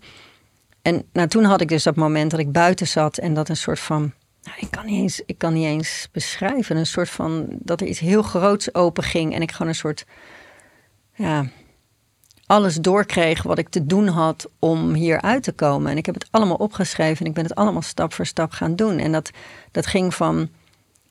raw food gaan eten. Ik wist amper wat het was, want het was allemaal nog helemaal niet zo bekend in die tijd. Dus ik heb een hele tijd alleen maar rauw gegeten. Rauwe groente en fruit eigenlijk vooral. Om mijn hele lichaam te gaan detoxen. Het was heel veel naar buiten. Nou, mijn moeder zei al jaren, ga nou naar buiten. En ik dacht alleen maar, hou op, ik wil helemaal niet naar buiten. Weet je, het waren eigenlijk niet eens nieuwe dingen. Allemaal dingen die je ergens wel weet. Maar met zo'n helderheid en zo'n... Er kwam in mijzelf ook zo'n dedication om dit te gaan doen. Zonder enige vraag. Ja, en ook bijvoorbeeld dat... ik deed al jaren veel met tantra, maar een beetje hier en daar. En toen kreeg ik de boodschap dat tantra echt mijn pad van heling was. En dat Pema mijn teacher was. Nou, ik kende haar niet. Maar 2-3 maanden later ben ik haar tegengekomen. En ik ben toen ook heel diep de tantra ingedoken. En zij heeft mij heel erg geholpen ook. Zij heeft... met al dat dissociëren. Iedereen probeerde me altijd daarvan weg te houden. En te zorgen dat dat niet gebeurde. En zij zei als eerste, ga er maar in die plek. Nou, ik vond het heel spannend. En ze zei, maar je blijft wel in verbinding. Ik snapte helemaal niet wat ze bedoelde. Want voor mij was de definitie van dissociëren eigenlijk totaal uit verbinding raken. Met jezelf, met je eigen lijf, met je omgeving. Dus ik snapte het niet helemaal. Het leek zo'n raadsel, weet je wel. Van de monnik, wat het geluid van één hand die klapt of zo. Dat je echt maar zit te denken van, hoe dan? Maar ergens op een gegeven moment snapte ik dat. Hoe ik in die zeg maar... met bewustzijn... Ze zei, waar ga je naartoe? Je bent toch ergens? Je hebt geen herinnering. Maar waar ben je dan? Waar ga je naartoe? En het lukte me steeds maar om daar bewustzijn in te gaan brengen. En toen ging er een soort... Nou, dat was echt ook een heel belangrijk ding. Want ik kreeg... feeling met waar ik naartoe ging en dat ik daarin kon en ook weer daaruit kon. En steeds meer door de jaren heen heb ik geleerd om zeg maar gecenterd in het midden te blijven. Maar het zijn bijna portals, die openen nog steeds. Zo dat hele extreme, wat ook in mijn geval vaak heel liefdevol en heel groot en heel wijd en heel... alles is mogelijk, maar ik verlies me daar niet meer in. En ook de andere kant op die diepte brengt me een hele diepe plek bij mezelf, maar wel... vanuit het midden. Dus nu, mijn boek heet niet voor niks, van stoornis naar gave. Nu kan ik die plekken waar ik dus blijkbaar naartoe kan... met volledig bewustzijn kan ik daar zijn. En dan in één keer, dan is er zo ontzettend veel mogelijk. En dan, ik heb natuurlijk heel veel ervaring met daarin ronddwalen. Alleen had ik nooit enige tool hoe daarin te navigeren. Dus dan heb je er eigenlijk controle over. Dus hetgeen wat je dan eerst in een soort van probleem heeft gebracht... of wat eigenlijk de controle over jou, of de macht over jou had eigenlijk min of meer... ben jij dan zelf uiteindelijk met bewustzijn... heb jij dat onder controle gekregen? Kan ik dat zo goed? En dan in je voordeel gebruikt? Ja, onder controle. Controle vind ik een ingewikkeld woord. Maar in ieder geval dat als dat open gaat... of daar kan ik zelf ook dingen in doen... dat ik daar met bewustzijn kan zijn... zonder mezelf in te verliezen. Ik zou een ander woord kiezen dan controle... maar ik snap wel wat je bedoelt. Ik kan daar nu mee omgaan... en ik kan het voor me gebruiken... in plaats van tegen me. Ja. Dus dat bedoel je ook met van stoornis naar gave. Je maakt er nu je gave van. Ja, want het is absoluut... Ik werk nu met mensen die ook dit soort dingen hebben... met andere mensen die allemaal transformatie zoeken... en ik kan daar door deze ervaringen... en door hoe ik daarmee om kan gaan... en hoe ik hun daarin kan voelen... want ik sta ongelooflijk open. En ik voel heel veel van anderen. Nou, dat is nu absoluut in mijn voordeel. Of in mijn voordeel. Ik bedoel, dat is echt een gave waaruit ik werk nu. Ja, cool. Ja. Maar het klinkt wel alsof je wel heel lang al met spiritualiteit bezig bent geweest, of niet? Ook voor de transformatie, zeg maar. Ja? Ja, ik ben altijd wel een beetje aan het zoeken geweest. Ik heb echt van alles gedaan. Maar ik denk dat totdat dit echt transformeerde, was het een beetje dit proberen, dat proberen. Van tai chi tot ademwerk, tot tantra, tot nou ja, wat heb ik niet gedaan, weet je. Alle therapieën. Mijn hele leven ben ik aan het zoeken geweest, omdat ik me altijd zo lost voelde. En ook zo ongelukkig in deze wereld. En een soort van beeld had wat voor mij voelde als een herinnering van hoe het kon zijn. En zo is de wereld helemaal niet. En er werd altijd gezegd, weet je, wees nou maar realistisch. En ik heb altijd zoiets gehad van, ja, maar dit kan toch niet de bedoeling zijn of zo. Dus ik ben altijd wel een zoeker geweest. Ja, kan ik me voorstellen. Maar denk je dat dan die soort van die bipolaire stoornis dat dan heeft aangewakkerd ook? Of dat het daar ook mee te maken heeft gehad? Ben je op zoek geweest naar verlossing daarvan? Ja, dat natuurlijk wel, maar niet in de vorm als hoe het gekomen is. Dat is echt, ik bedoel, hoe mijn pad zich ontvouwd heeft en de dingen die ik vandaag doe, had ik nooit kunnen bedenken. En ik ben ook eigenlijk nooit. Het heeft lang geduurd ook voordat ik de verbinding kon maken van de staten van zijn waar ik in raakte met het hele spirituele wat daarachter ligt. Ja, daar ben ik in die tijd... Sterker nog, ik ben echt zo radeloos geweest. Ik ben al mijn lijntjes met Source, God, Universe, noem het maar, kwijtgeraakt. Ik ben zo diep en wanhopig geweest. Ik kotste van de happiness die dan in de woonkamer lag met allemaal van die tegeltjes wijsheden. Ik dacht alleen maar flikker op, weet je wel. Alles voelde zo van, ja, is allemaal leuk, maar nou, ik kon daar gewoon echt helemaal niet bij. Maar ik ben ook echt, wat dat betreft, echt super slachtoffer geweest van die bipolaire stoornis. Want slachtoffer is gewoon dat er iets enorme impact heeft en het komt van buitenaf. Of je kan er in ieder geval niks aan doen. En voor mij die term wat ik net al zei, kapitein op je eigen schip, is heel erg belangrijk. Dat gaat erover dat je echt zelf weer de touwtjes in handen neemt. Ik had op een gegeven moment zoveel behandelaren, omdat ik ook veel fysieke problemen kreeg. Onder andere door de medicijnen en door andere dingen. Ik had 2 verschillende psychiaters. Want op een gegeven moment bleek ook dat ik ADHD heb. Dat kwam eigenlijk door een onderzoek bij mijn zoon. En toen kwam diegene die hem onderzocht, die zei, goh, is dat niet interessant om eens te laten onderzoeken? Want bij vrouwen heeft dat vaak een hele andere uitingsvorm. En vaak als dat niet goed herkend wordt, worden daar ook allemaal persoonlijkheidsstoornislabels aangeplakt. Dus ik heb dat onderzoek laten doen. Nou, ik bleek echt vet ADHD te hebben. Ik sta ontzettend open. Ik krijg heel veel binnen, maar het is ook snel overprikkeld. En daarmee zijn toen ook officieel een aantal andere persoonlijkheidsstoornislabels weggevallen. Want dat bleek dus inderdaad ook niet zo te zijn. Al die dingen waarvan ik al eerder zei, ja, sorry, dat herken ik, dat is gewoon niet zo. Bleek dus inderdaad ook niet zo te zijn. Ja, kijk, dat vind ik dus zo moeilijk aan die labels, zeg maar. Dat je dus, het ene label klopt dan en het andere label klopt dan niet. Maar voor je er niet uitkijkt, heb je 6 van die labels opgeplakt gekregen, die gewoon eigenlijk niet kloppen. En dan, weet je wel, dan moet je dan maar wel die richting op en dan krijg je daar weer medicatie voor. En dan, weet je wel, je ziet op een gegeven moment de bomen het bos niet meer. Ja. Dus ik vind het zo'n lastig thema, die labels. Ik heb heel wat strijd geleverd op plekken waar ik behandeld werd, omdat ik gewoon niet mee wilde in wat ze voor me bedacht hadden, omdat ik mezelf daar niet in herkende. Nee. Maar wat ik al zei, ik heb wel wat in die zin eraan gehad op het moment dat ik me er wel in herkende, dat het echt tools waren van waar te zoeken.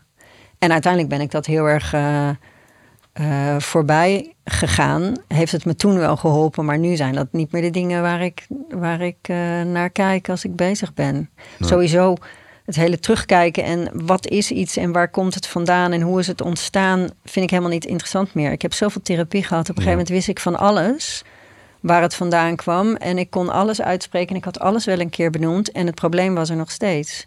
Dus wat ik nu heel erg doe is kijken waar ik naartoe wil en de stappen zetten om daar te komen. En zo werk ik ook met mensen, weet je. Ik help ze richting geven en ik help ze een soort kompas geven van waar ze naartoe gaan en hoe ze kunnen navigeren. Als je het dan hebt over captain op je eigen schip.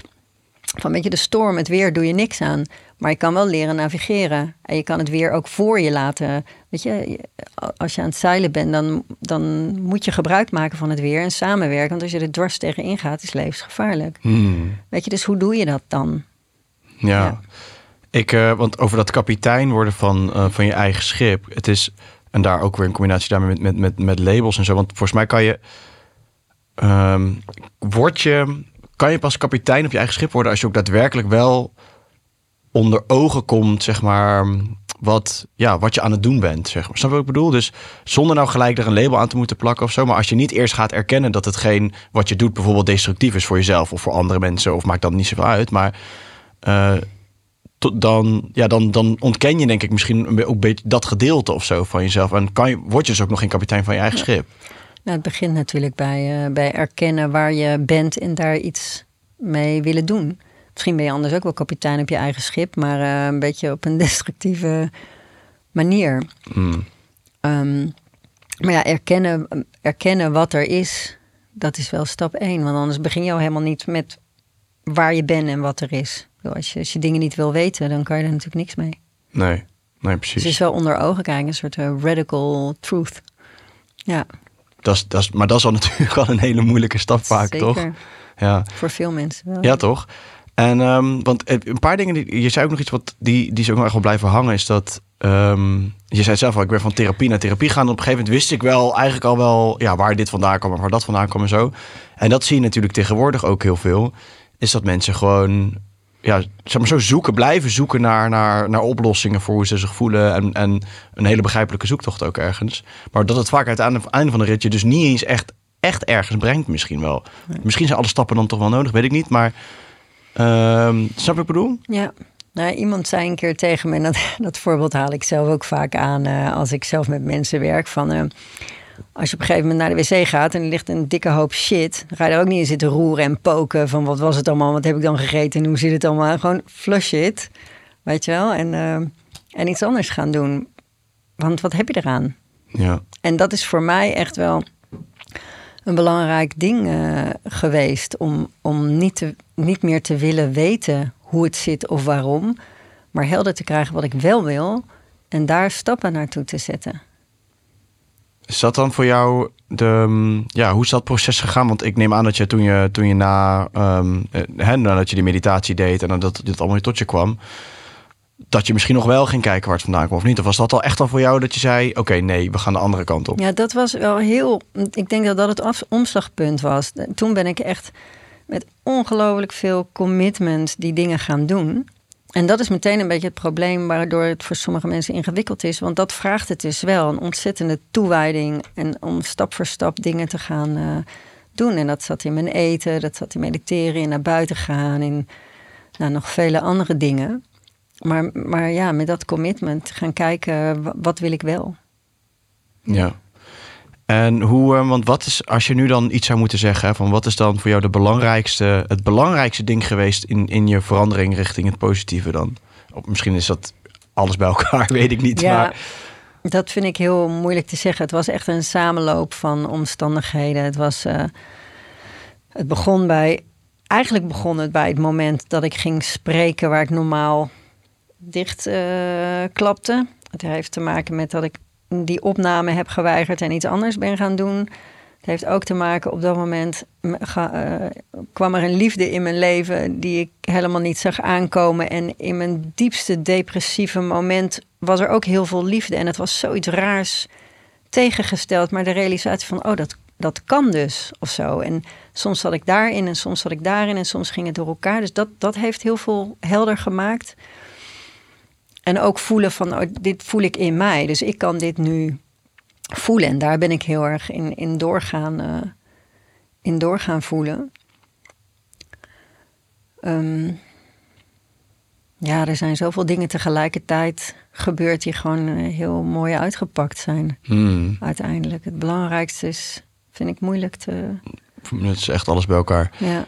En hoe lang heeft het geduurd voor jou dan? Want op een gegeven moment besloot je van, oké, dit moet anders. Je kan natuurlijk niet in één keer kappen met die medicijnkast die je naar binnen werkte, zeg maar.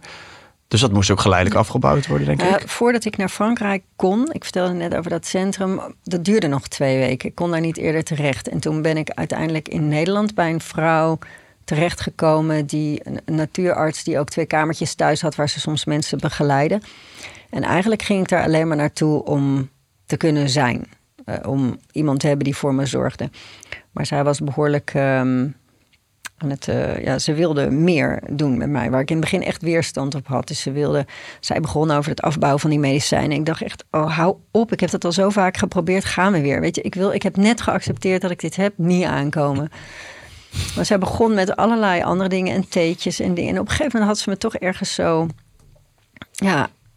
had ze iets in me wakker gemaakt. En toen ben ik dus naar Frankrijk gegaan en toen kreeg ik dat hele, die dingen allemaal door. En toen ben ik later bij haar teruggegaan om echt met behulp van haar mijn medicijnen af te gaan bouwen. En zij heeft me daar dus ook stap voor stap mee geholpen toen om dat te gaan doen. Hoe was dat? Dus er ging een periode overheen, wat ik al zei, van dat ik dacht, oké, dan ga ik het nog eens proberen. En op een gegeven moment was er een moment dat ik echt wist, dit ga ik doen. En zij deed toen ook dat onderzoek. Dus zij liet dat ontlastingsonderzoek doen en nog een aantal dingen, waardoor ze liet zien hoe ernstig het eraan toe was en dat ik eigenlijk gewoon niet lang zo door kon gaan. En ergens ging op een gegeven moment de knop om en ben ik er helemaal voor gegaan. Ja. Was het zwaar? Heb je daar last van gehad? Ja, maar minder dan ik verwachtte. Want ik heb heel erg veel last van bijwerkingen gehad. En bij mij sloeg medicatie niet altijd goed aan. Ik heb bijvoorbeeld meerdere keren lithium gehad. Maar ik werd er zo'n soort opgezwollen Miss Piggy van zonder dat het hielp. Dus het is een zout. Dus ik hield heel veel vocht vast. Ik werd er heel dik van. Ik ging echt zo smakkend praten. Weet je, zo'n super droge mond. Wat sommige mensen hebben die medicatie in hoge doseringen gebruiken. Maar het hielp allemaal niet. Dus ik ben eindeloos aan het opbouwen en afbouwen en proberen en combinaties proberen geweest. En in die tijd heb ik ongelooflijk veel bijwerkingen gehad. En soms ook echt heel ernstig. Dat ik gewoon niet meer kon eten, niet kon lopen. Dat ik me voelde alsof ik dronken was en een kater tegelijk. En ik heb me zo slecht gevoeld. En dit is echt heel zorgvuldig gebeurd. Terwijl ik ook bij haar was en zij, maar ook allerlei andere behandelingen met kruiden en baden en wisselbaden en adem en allerlei andere dingen aanbood. Ja. Ik vind het echt sowieso heel moedig dat je erover wil praten. Wil ik even tussendoor gezegd hebben. Want het is echt volgens mij wel een hele intense reis geweest ook, of niet? Ja, zeker. Ja. Hoe ben jij, misschien spoel ik nu veel te veel vooruit hoor, maar hoe ben jij op een gegeven moment in de jungle terechtgekomen dan?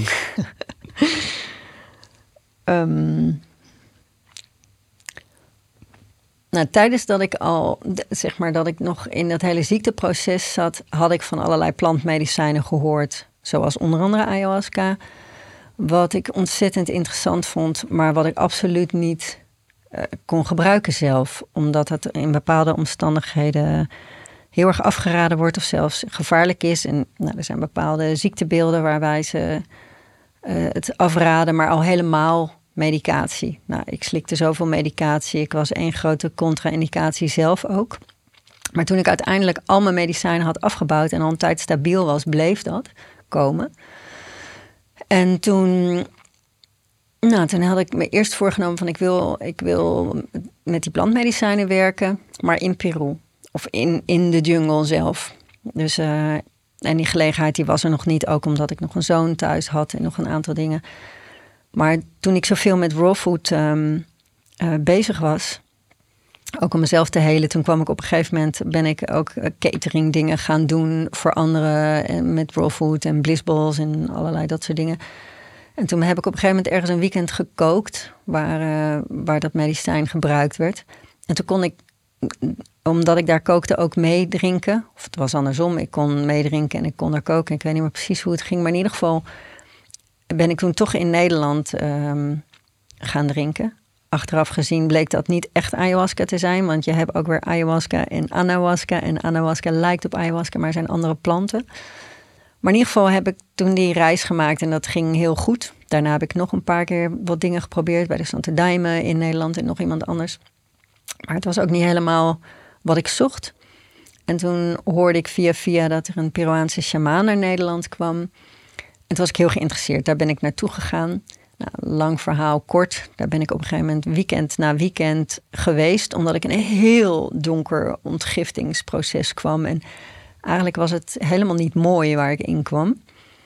Maar ik voelde ergens diep van binnen, ik moet niet stoppen. Ik moet hier doorheen. Dus ik ben teruggegaan, nog een keer teruggegaan.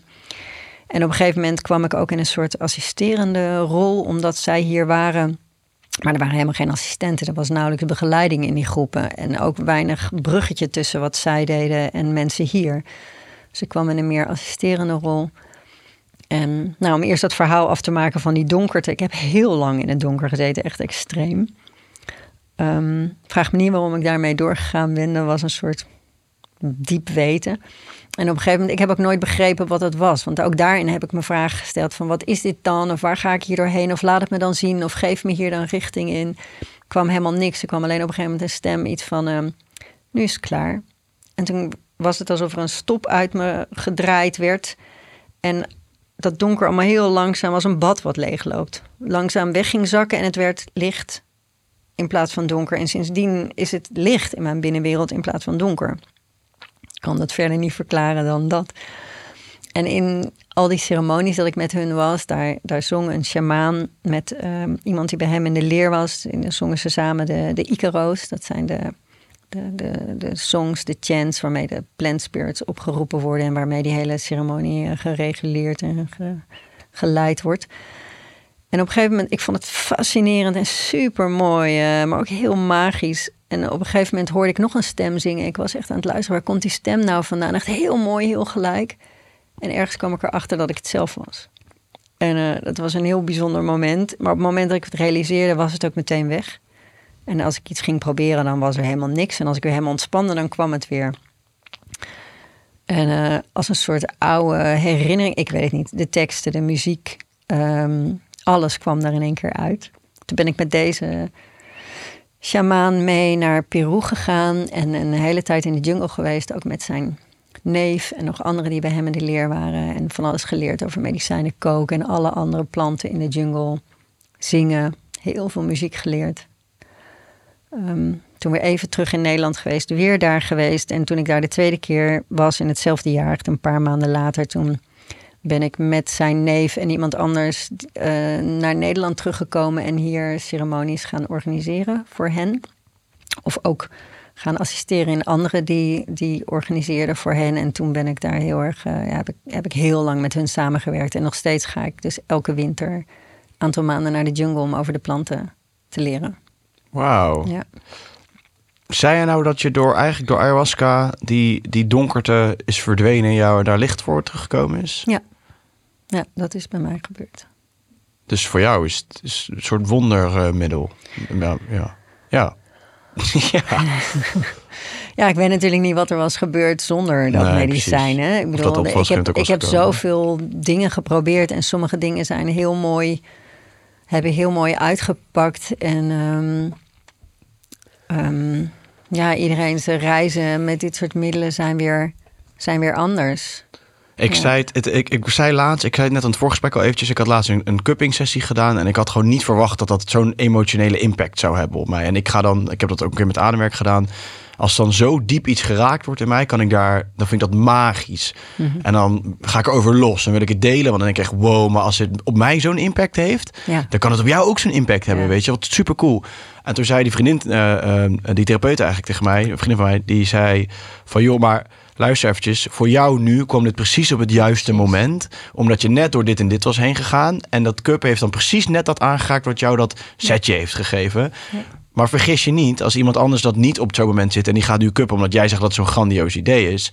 Dat hoeft voor die persoon helemaal niet dezelfde werking te hebben. Want die gaat misschien helemaal niet door iets soortgelijks of iets anders of weet ik wat. Voor jou klopte dit nu precies op dit juiste moment, net als die eerste ademsessie. Ja. Toen dacht ik, oh ja, dat is natuurlijk ook zo. Ik kan in mijn enthousiasme wel helemaal denken dat, oh ja, dit werkt nu voor mij, dus het werkt voor iedereen.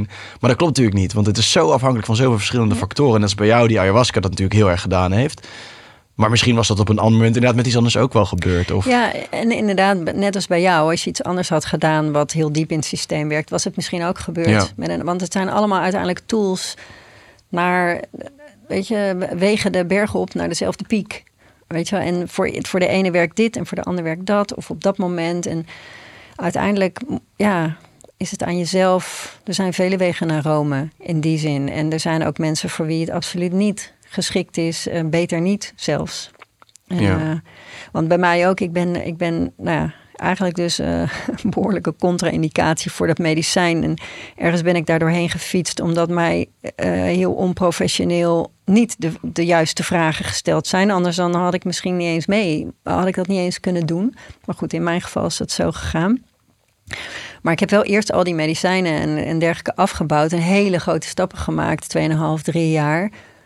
Wat niks met die medicijnen te maken heeft. Dat heb ik op eigen kracht gedaan. Ja, want er zit ook wel echt gevaar aan natuurlijk, toch? Het is, ik bedoel, je moet er niet te licht over doen, volgens mij. Nee. Nou ja, gevaar. Op zich is ayahuasca een heel veilig middel. Maar niet als er bepaalde medicijnen gebruikt worden of bepaalde aandoeningen in het lijf zijn. Dus die moeten allemaal uitgesloten worden. En voor veel mensen, als we het dan hebben over psychiatrie, met name mensen die naar de psychotische kant neigen, is het absoluut niet verstandig om met dit medicijn te werken. Nee, want dat kan zoiets aanwakkeren dan of zo? Of hoe? Ja, nou ja, die medicijnen die brengen je echt in een andere staat van bewustzijn, waardoor je anders naar je leven kan kijken. Er gebeurt ook van alles in het lijf. Het werkt op heel veel vlakken tegelijk. Maar er is ook zoiets wat ze noemen een medicine-induced psychosis. Dus je kan in een soort van psychotische staat komen, waar als het medicijn uit gaat werken, dan kom je weer terug bij jezelf. Voor mensen die psychosegevoelig zijn of die al psychoses mee hebben gemaakt, kan dat net even het stapje zijn om daar weer in terug te komen. Dus ja, voor de meeste mensen die zo'n soort aanleg hebben, is dat niet verstandig. Tenzij ze echt al heel lang vrij zijn van medicijnen, heel stabiel, heel erg verantwoordelijkheid nemen over hun eigen leven.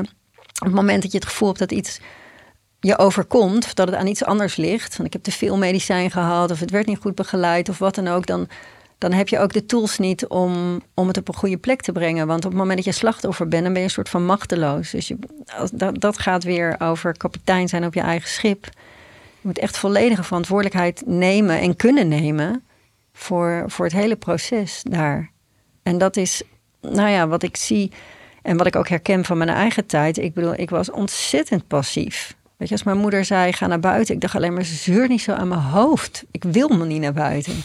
Weet je wel? En dat zie ik wel veel bij mensen die nog in moeilijkere periodes zijn. Die worden er heel passief van, heel opstandig. Hebben heel erg het gevoel dat dingen ze overkomen. Nou, vanuit die plek moet je absoluut niet met dit soort middelen gaan werken. Want dan, ik bedoel, het heeft heel veel licht en heel veel donker. En je gaat geheid door ook donkere stukken heen. Als je daar meteen weer in je slachtofferstuk en in je passiviteit en je machteloosheid komt, dan brengt het je gewoon heel ver van waar je naartoe wil. En de medicatie is al helemaal gevaarlijk.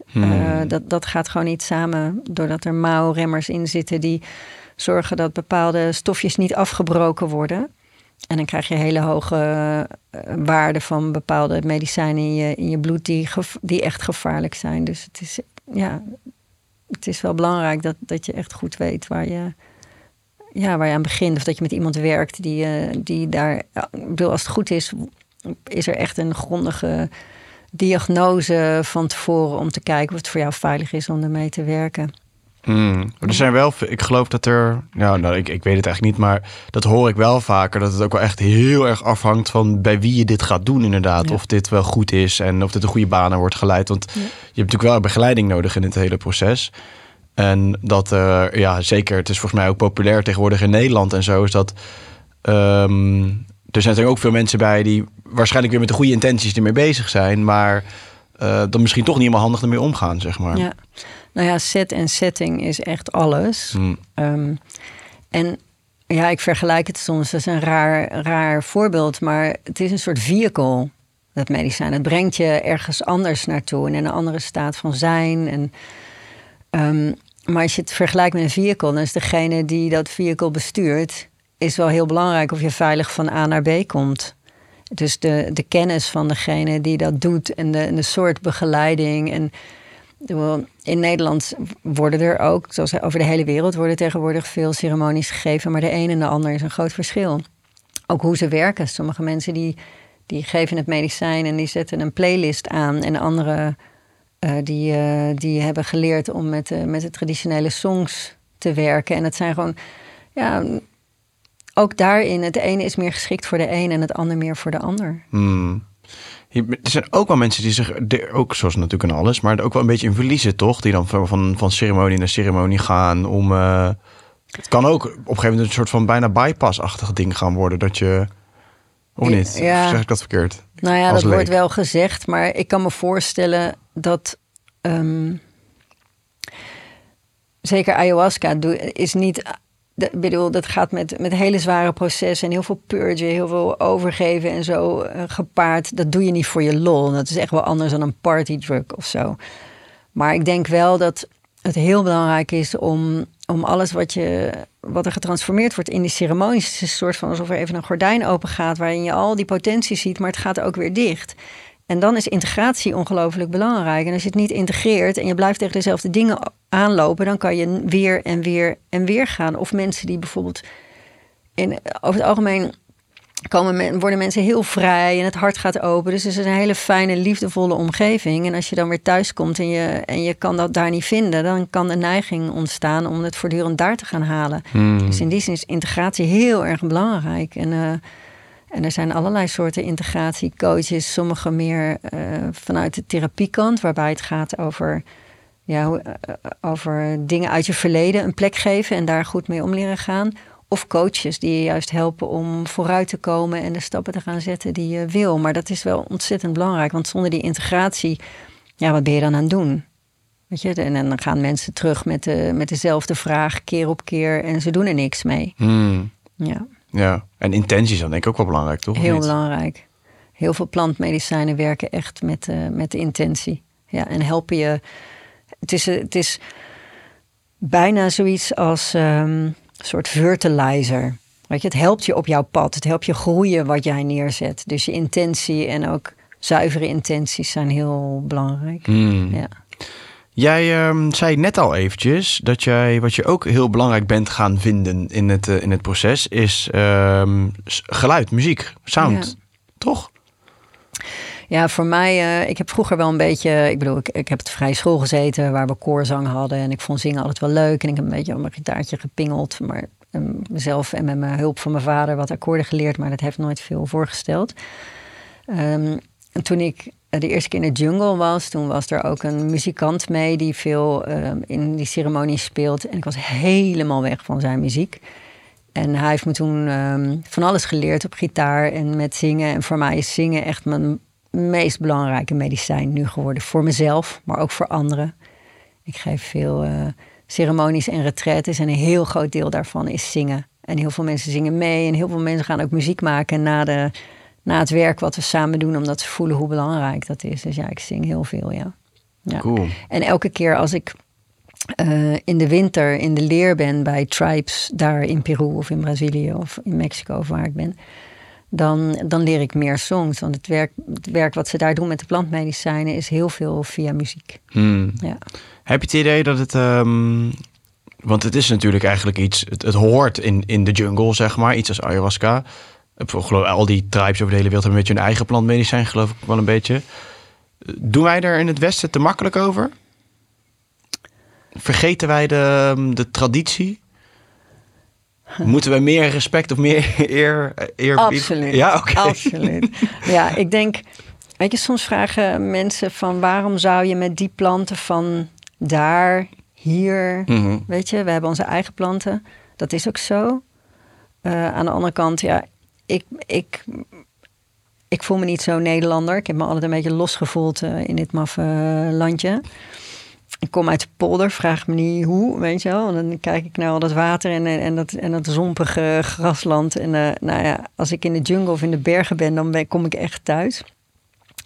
Maar ik ben gewoon een wereldburger. En het zijn allemaal planten van de wereld. En daar is heel veel kennis al tijden lang. En ik denk dat het heel belangrijk, dat ze daar belangrijke dingen nog weten die wij hier een beetje uit het oog verloren zijn. Dus in die zin... op veel meer fronten dan alleen maar plantmedicijnen. Gewoon de hele... Weet je, wij zijn natuur. Weet je, wij functioneren samen met alles. En we hebben daar onze eigen plek in te nemen. Nou, hoe we hier in het Westen met natuur omgaan en met groei van de economie en wat we belangrijk vinden, maken we alleen maar alles kapot in mijn ogen. Dus ze hebben daar absoluut hele belangrijke lessen die voor ons ook interessant zijn.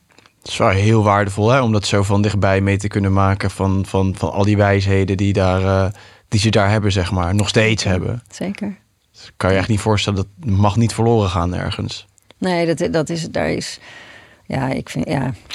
vind het echt fantastisch. Ja. Ja. Je hebt de gitaar meegenomen. Wil je spelen? Of dat mag, hè? Hoeft niet. Ja, is goed. Maar nu ben ik wel, als je mee hebt genomen, hij staat klaar. Dan ben ik natuurlijk ook wel benieuwd naar een stukje gitaarspel, toch, Roelof? Zeker. Dat dacht ik.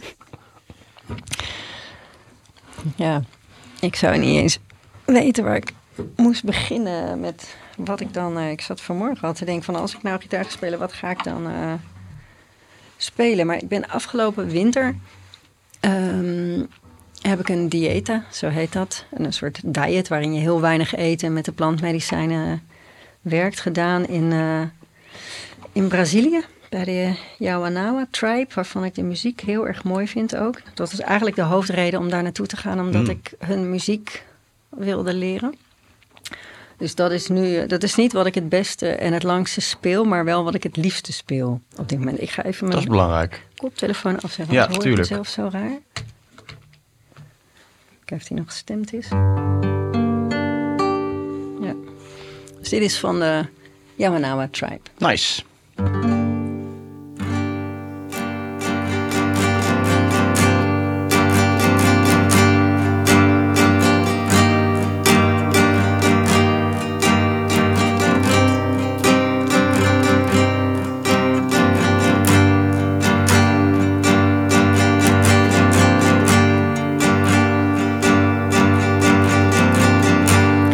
Zoe tama enene, Zoe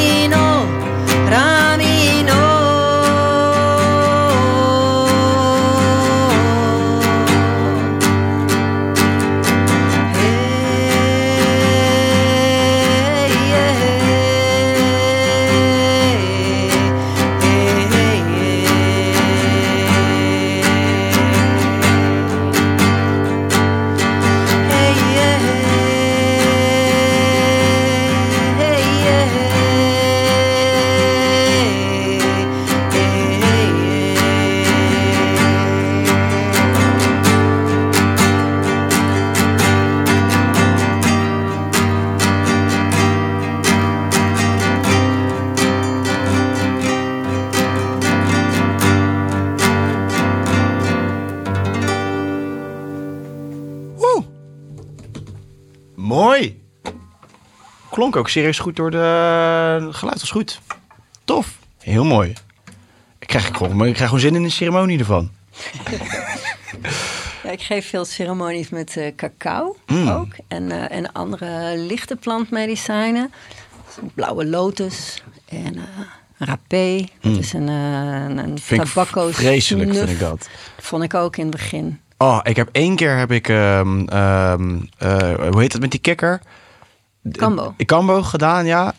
En met die rapé erbij, ik dacht dat ik dood ging. Ik dacht dat ik dood ging. De eerste keer. Ik dacht ook echt nooit meer. Nee. Maar vele jaren later werk ik heel veel ermee. En speciaal na mijn diëta met de Yama tribe. Voor hen is rapé een van de belangrijkste. Oh ja?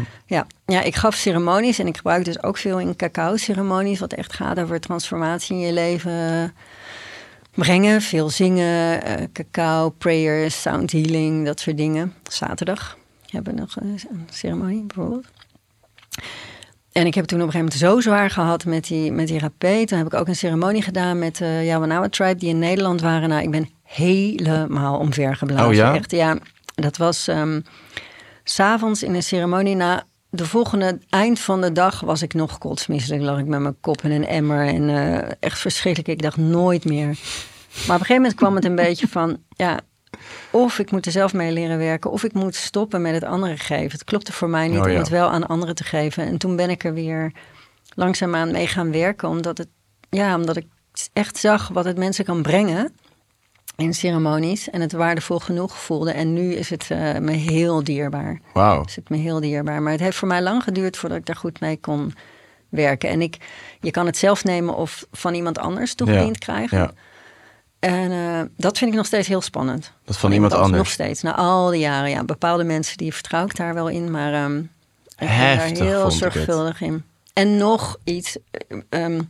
Rapé is een beetje, voor de mensen die dat niet kennen... het is een tabacco-snuf van Mapacho tobacco... of hele zuivere tabak. Dus heel andere tabak dan uit de tabaksindustrie. Wat tot heel fijn poeder gemalen is... samen met de as van bepaalde medicinale bomen of andere planten... wat in je neus geblazen wordt. Nou, in het begin vond ik dat echt het hele idee alleen al. Echt no way. Maar het is grappig dat jij zegt over die kambo. Bij mij was dat ook een kambo-ceremonie. Kambo was mijn eerste aardemedicijn, zeg maar. Medicijnen van de aarde. Waar ik mee werkte. En dat ben ik gaan doen toen ik al mijn medicijnen afgebouwd had. Mijn lichaam was zo vergiftigd. En kambo is voor de rest niet veel leuks aan, maar is super cleansing tot op heel diep niveau en geeft je weerstand. Dus als eerste ben ik met kambo gaan werken en daar kwam ook de rapé. Nou, ik had nog nooit zoiets verschrikkelijks meegemaakt. Nou, ik kan je vertellen, ik heb een leven achter de rug met een hele hoop verschillende soorten chemicaliën in mijn neus. Dat is allemaal minder erg dan dat ik de rapé toen in ieder geval, zoals jij het toen hebt ervaren. Je hebt helemaal mee. Ja. Ik werk ook vaak met mensen die juist dit soort trauma's opdoen op andere plekken. Omdat het gewoon een beetje onzorgvuldig gebeurt. Dus, ik heb heel veel mensen daarvan weer een beetje in balans kunnen brengen. En het op zo'n manier geven dat ze het wel kunnen ontvangen. En er dan ook weer mee gaan werken. Want het kan ook wel echt heel veel brengen. Het is eigenlijk wel grappig. Hè? Dat bedenk ik me nu net. Nu hebben we het over rapé hoor. Maar ik bedoel... Of het nou cupping is of ademwerk of ayahuasca of eigenlijk een van die andere plantmedicijnen. Het is eigenlijk altijd, al die dingen zijn eigenlijk altijd kut en oncomfortabel. Al die helingsdingen zijn eigenlijk, ook therapie trouwens is bijna net zo. Lichaamswerk, het is eigenlijk, er komt altijd, je moet echt door iets vervelends heen en daarna kom je door iets. Ja, de power of transformation. Universeel. Ja. Ze zeggen bij de planten ook bijvoorbeeld van je hebt een offer te brengen. Dat is ook wel, als je een diëta gaat doen, dan eet je, het heet een diëta, je eet bijna niks meer andere dingen. Dus zodat je helemaal met die planten kan werken. Maar ik denk dat überhaupt transformatie zo werkt. Dat je in het donker is waar je je licht gaat herkennen. En ik zie ook dat de grootste transformaties plaatsvinden bij mensen die door hele zware stukken gaan. Weet je, als jij je allemaal happy voelt in je leven en alles gaat goed, wat valt er te transformeren? En dan zijn het nog twee dingen. Of je er zelf voor kiest om iets te willen transformeren. Of dat er iets in je lichaam, in je leven gebeurt waar je niet anders kan. Waar het zeg maar waar het je overkomt en je er of aan onderdoor gaat of je op alles moet zetten om daar doorheen te komen. Maar nu, als ik terugkijk op 25 jaar bipolaire stoornis, kan ik daar bijna een dankbaarheid voor voelen. Want wat het me gebracht heeft, is echt ongekend. Ik doe nu wat ik doe met mensen in begeleidingsprocessen, door transformatie heen, helpen richting te geven en daar verschillende tools voor in te zetten. Dat kan ik hierdoor doen. En ik kan heel veel mensen bereiken door mijn eigen verhaal, omdat ze weten waar ik het over heb en weten dat ik het meegemaakt. Ik heb het niet uit een boekje, ik heb het niet van horen zeggen. Weet je, dit komt echt van binnenuit. Dat heb ik zelf geleefd, grote stukken. Maar als je iemand mij halverwege, toen ik daar nog in vast zat, zei, ja, het is ergens goed voor of zo. Ik dacht alleen maar, flikker op. Ja, echt totaal. Weet je, een beetje zo van mensen die bijvoorbeeld een burn-out hebben gehad en zeggen, ja, maar ik heb wel geleerd om goed voor mezelf te zorgen. En dan krijg je dat soort dingen, terwijl je in zulke diepe shit zit en ook het idee van, je hebt geen idee waar ik doorheen ga. Ik had het al bij psychiaters zelf, dat die tegen me zaten te kletsen en dat ik alleen maar dacht, wat weet jij nou? Weet je, jij hebt het uit een boekje geleerd. Je hebt geen idee waar ik doorheen ga. Voor mij zijn echt de grootste experts en teachers. Mensen die echt embodied, belichaamde kennis, die ergens doorheen zijn gegaan. Niet de kennis in hun hoofd, maar echt van binnenuit weten waar ze het over hebben. En dat gaat door diepe shit. Ja, nou dat is mooi dat je dat zelf al zei. Want ik vroeg me net al af. Het eerste woord wat bij mij naar boven kwam is, zou je dan zelfs met een soort dankbaarheid nu kunnen kijken naar nou ja, het label alles wat je hebt meegemaakt, zeg maar, de bipolaire stoornis. Kan je daar met een dankbaarheid naar kijken? Je antwoord was dus ja. En die is natuurlijk ook heel krachtig. En het is precies wat je zegt. Dus op het moment dat je erin zit, moet echt niet tegen jou zeggen, ja, maar straks wordt het allemaal beter. Ben je dankbaar hiervoor dat je echt donder en end op. Nou ja, ik ga nu op dit moment weer door een best wel zwaar stuk in mijn eigen leven. En ik moet nu zeggen dat het me wel helpt dat ik hier ook al doorheen gegaan ben. Omdat ik ergens nu weet hoe transformatie werkt. En ook weet dat als ik hier doorheen ben, dat ik nog meer tools heb. Maar af en toe is het best pittig. En dan raak je een beetje de hoop uit hoe noem je dat? Je verliest je hoop. Ja, en dan gaat het echt op doorzettingsvermogen. Maar ik zak absoluut niet meer zo diep als eerder. Maar soms doen omstandigheden zich voor in je leven of mensen vlakbij die zo ontzettend pittig zijn. En dan ook, ja, weet je, soms zeggen mensen, je krijgt precies wat je nodig hebt voor je transformatie. En ik vertel ook vaak dat soort verhalen. Ik heb een mooi verhaaltje over een zieltje bij God, die alleen maar licht is. Want God is eigenlijk al die lichtzielen bij elkaar. En dat zieltje wil ook leren en weten wie die is. En die wil leren wat het is om vergevingsgezind te zijn. Wat vergeving is. En God zegt, ja, maar daar valt hier helemaal, dat kan je hier niet leren, want er is niks om te vergeven. Nou, een lang verhaal kort. Uiteindelijk zegt hij, als je dat wil leren, dan moet je naar de aarde. Want daar kan je leren vergeven. En dan gaan er andere zieltjes ook mee als een soort maatjes om iets te creëren hier in dit aardse leven, waardoor dat zieltje vergeving kan leren. En dan zegt hij ook, ja, maar weet je, help me herinneren aan mijn licht, want zij moeten hun trilling dan zo verlagen dat ze iets kunnen doen wat dat zieltje kan leren om te vergeven. Nou, je leert niet vergeven als er een klein dingetje gebeurt. Als iemand op je tenen gaat staan, er moet echt zware shit voor gebeuren waar je niet weet waar je die vergeving vandaan moet halen. En als je in alle corners en overal gezocht hebt en je leert wat het werkelijk is om vergevingsgezind te zijn, dat is waar de transformatie plaatsvindt. Weet je, en daardoor moet je er toch eerst helemaal doorheen. En soms heb ik ook het idee van, blijkbaar heb ik als ziel nogal wat opdrachten op me genomen in dit leven. Maar op andere momenten, ik kan ook echt heel rationeel zijn. En ik kom uiteindelijk uit die modder-klei polder. Hele rationele ouders. Je kan er heel rationeel naar kijken. En dan vind ik dat ook weer een onzinverhaal. Maar het doet er eigenlijk niet toe. Feit is dat je de omstandigheden die er zijn, dus dat weer wat er is, leren navigeren. En dat kan je in je voordeel gebruiken of niet. Of het nou gepland is van hoger uit of niet, dat doet er eigenlijk helemaal niet toe. Nee. Weer, van waar komt het van? Doet er niet toe. Maar wat doe je ermee? Ja, het is natuurlijk ook zo. Het is natuurlijk onzin dat je nooit meer in een zware of in een donkere periode in je leven terecht gaat komen. Want dat hebben we natuurlijk altijd. En ook al doe je nog zoveel innerlijk werk en je zult altijd met donkere en zware periodes in je leven te maken krijgen.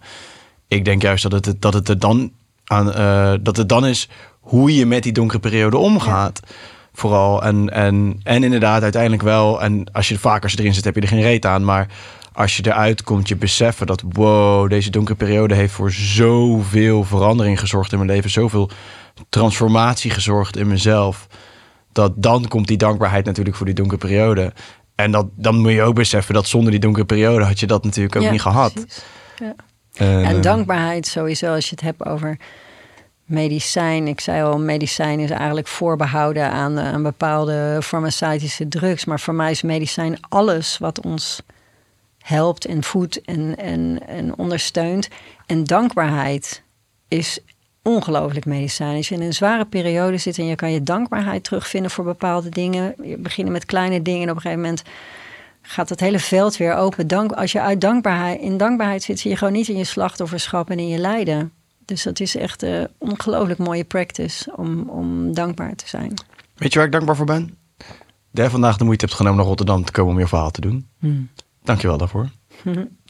Dank je wel. Als met jouw wederzijdse goedbevinden, dan zou ik zeggen dat we dit segment van de podcast afsluiten. En we hebben nog kijkersvragen, die gaan we dan hierna behandelen. Maar dan is dit wat het is voor nu. Ja. Vind je dat goed? Ja, zeker. Ik ga nog even wel jouw boek promoten. Van Stoornis naar Gave is nog te koop, neem ik aan. Ja. Dan ga ik in de description straks een linkje delen waar mensen die kunnen kopen. En van al jouw kennis en je verhaal nog een keer goed in de boeken nalezen. Ja, het is ook als e-book en luisterboek. Een verschrikkelijke stem die niet mijn stem is. Ik kan er zelf niet naar luisteren. Omdat het is had je het beter zelf kunnen doen? Dat had ik ook graag gewild, maar ik wist niet dat het ging gebeuren. En achteraf zei de uitgever, hele mooie uitgever bij Ank Hermes, ben ik heel dankbaar voor. Die zeiden, we hadden eigenlijk kunnen bedenken dat je dat zelf had willen doen, maar dat is niet gebruikelijk. En toen ik daarachter kwam, was het al opgenomen. Ja, maar het is gewoon het is overal gewoon verkrijgbaar. Top, nou we gaan een linkje delen en dan gaat het helemaal goed komen. Ja, dankjewel, jij ook. Ja, hartstikke bedankt. Voor nu was hem dit. Lieve vrienden, dank jullie wel voor het kijken ook. En wij gaan zoals altijd weer door de kijkersvragen behandelen op That's the Spirit. Dus als je daar al zit, helemaal geweldig, helemaal top. En als je daar nog niet zit, kom gauw daar naartoe en geniet van onze bijzondere kijkersvragen die ongetwijfeld weer ingestuurd zijn en die we zo meteen gaan behandelen. En anders zien we jullie de volgende keer weer. Dank jullie wel. Ciao.